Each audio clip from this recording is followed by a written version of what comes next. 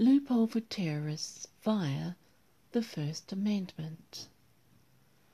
Wow, was my first reaction when 17 countries, the European Commission, and a number of influential tech companies converged on Paris for the Christchurch call to action.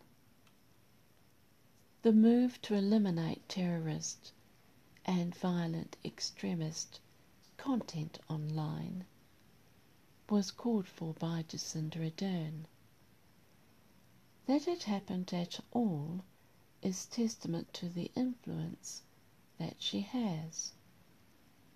Our Prime Minister's decisive and compassionate leadership immediately following the March 15 mosque attacks must have spoken volumes to have pulled in big tech companies like Microsoft, Facebook, YouTube and Twitter, and to have them pledge more transparent management in reporting, detecting and removing terrorism and violent extremism content on their platforms.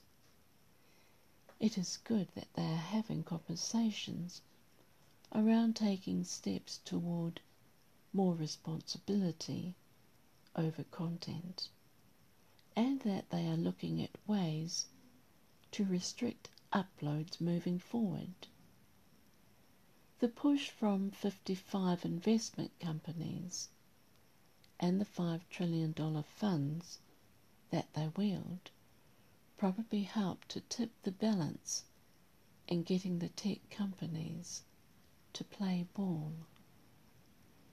You've got to admire the PM for getting the global conversation started at the Paris summit. However, with little US support and Zuckerman's absence, plus the noticeably few US reporters and lack of reports about it in US newspapers or TV, suggests that they do not consider that it is of any real significance.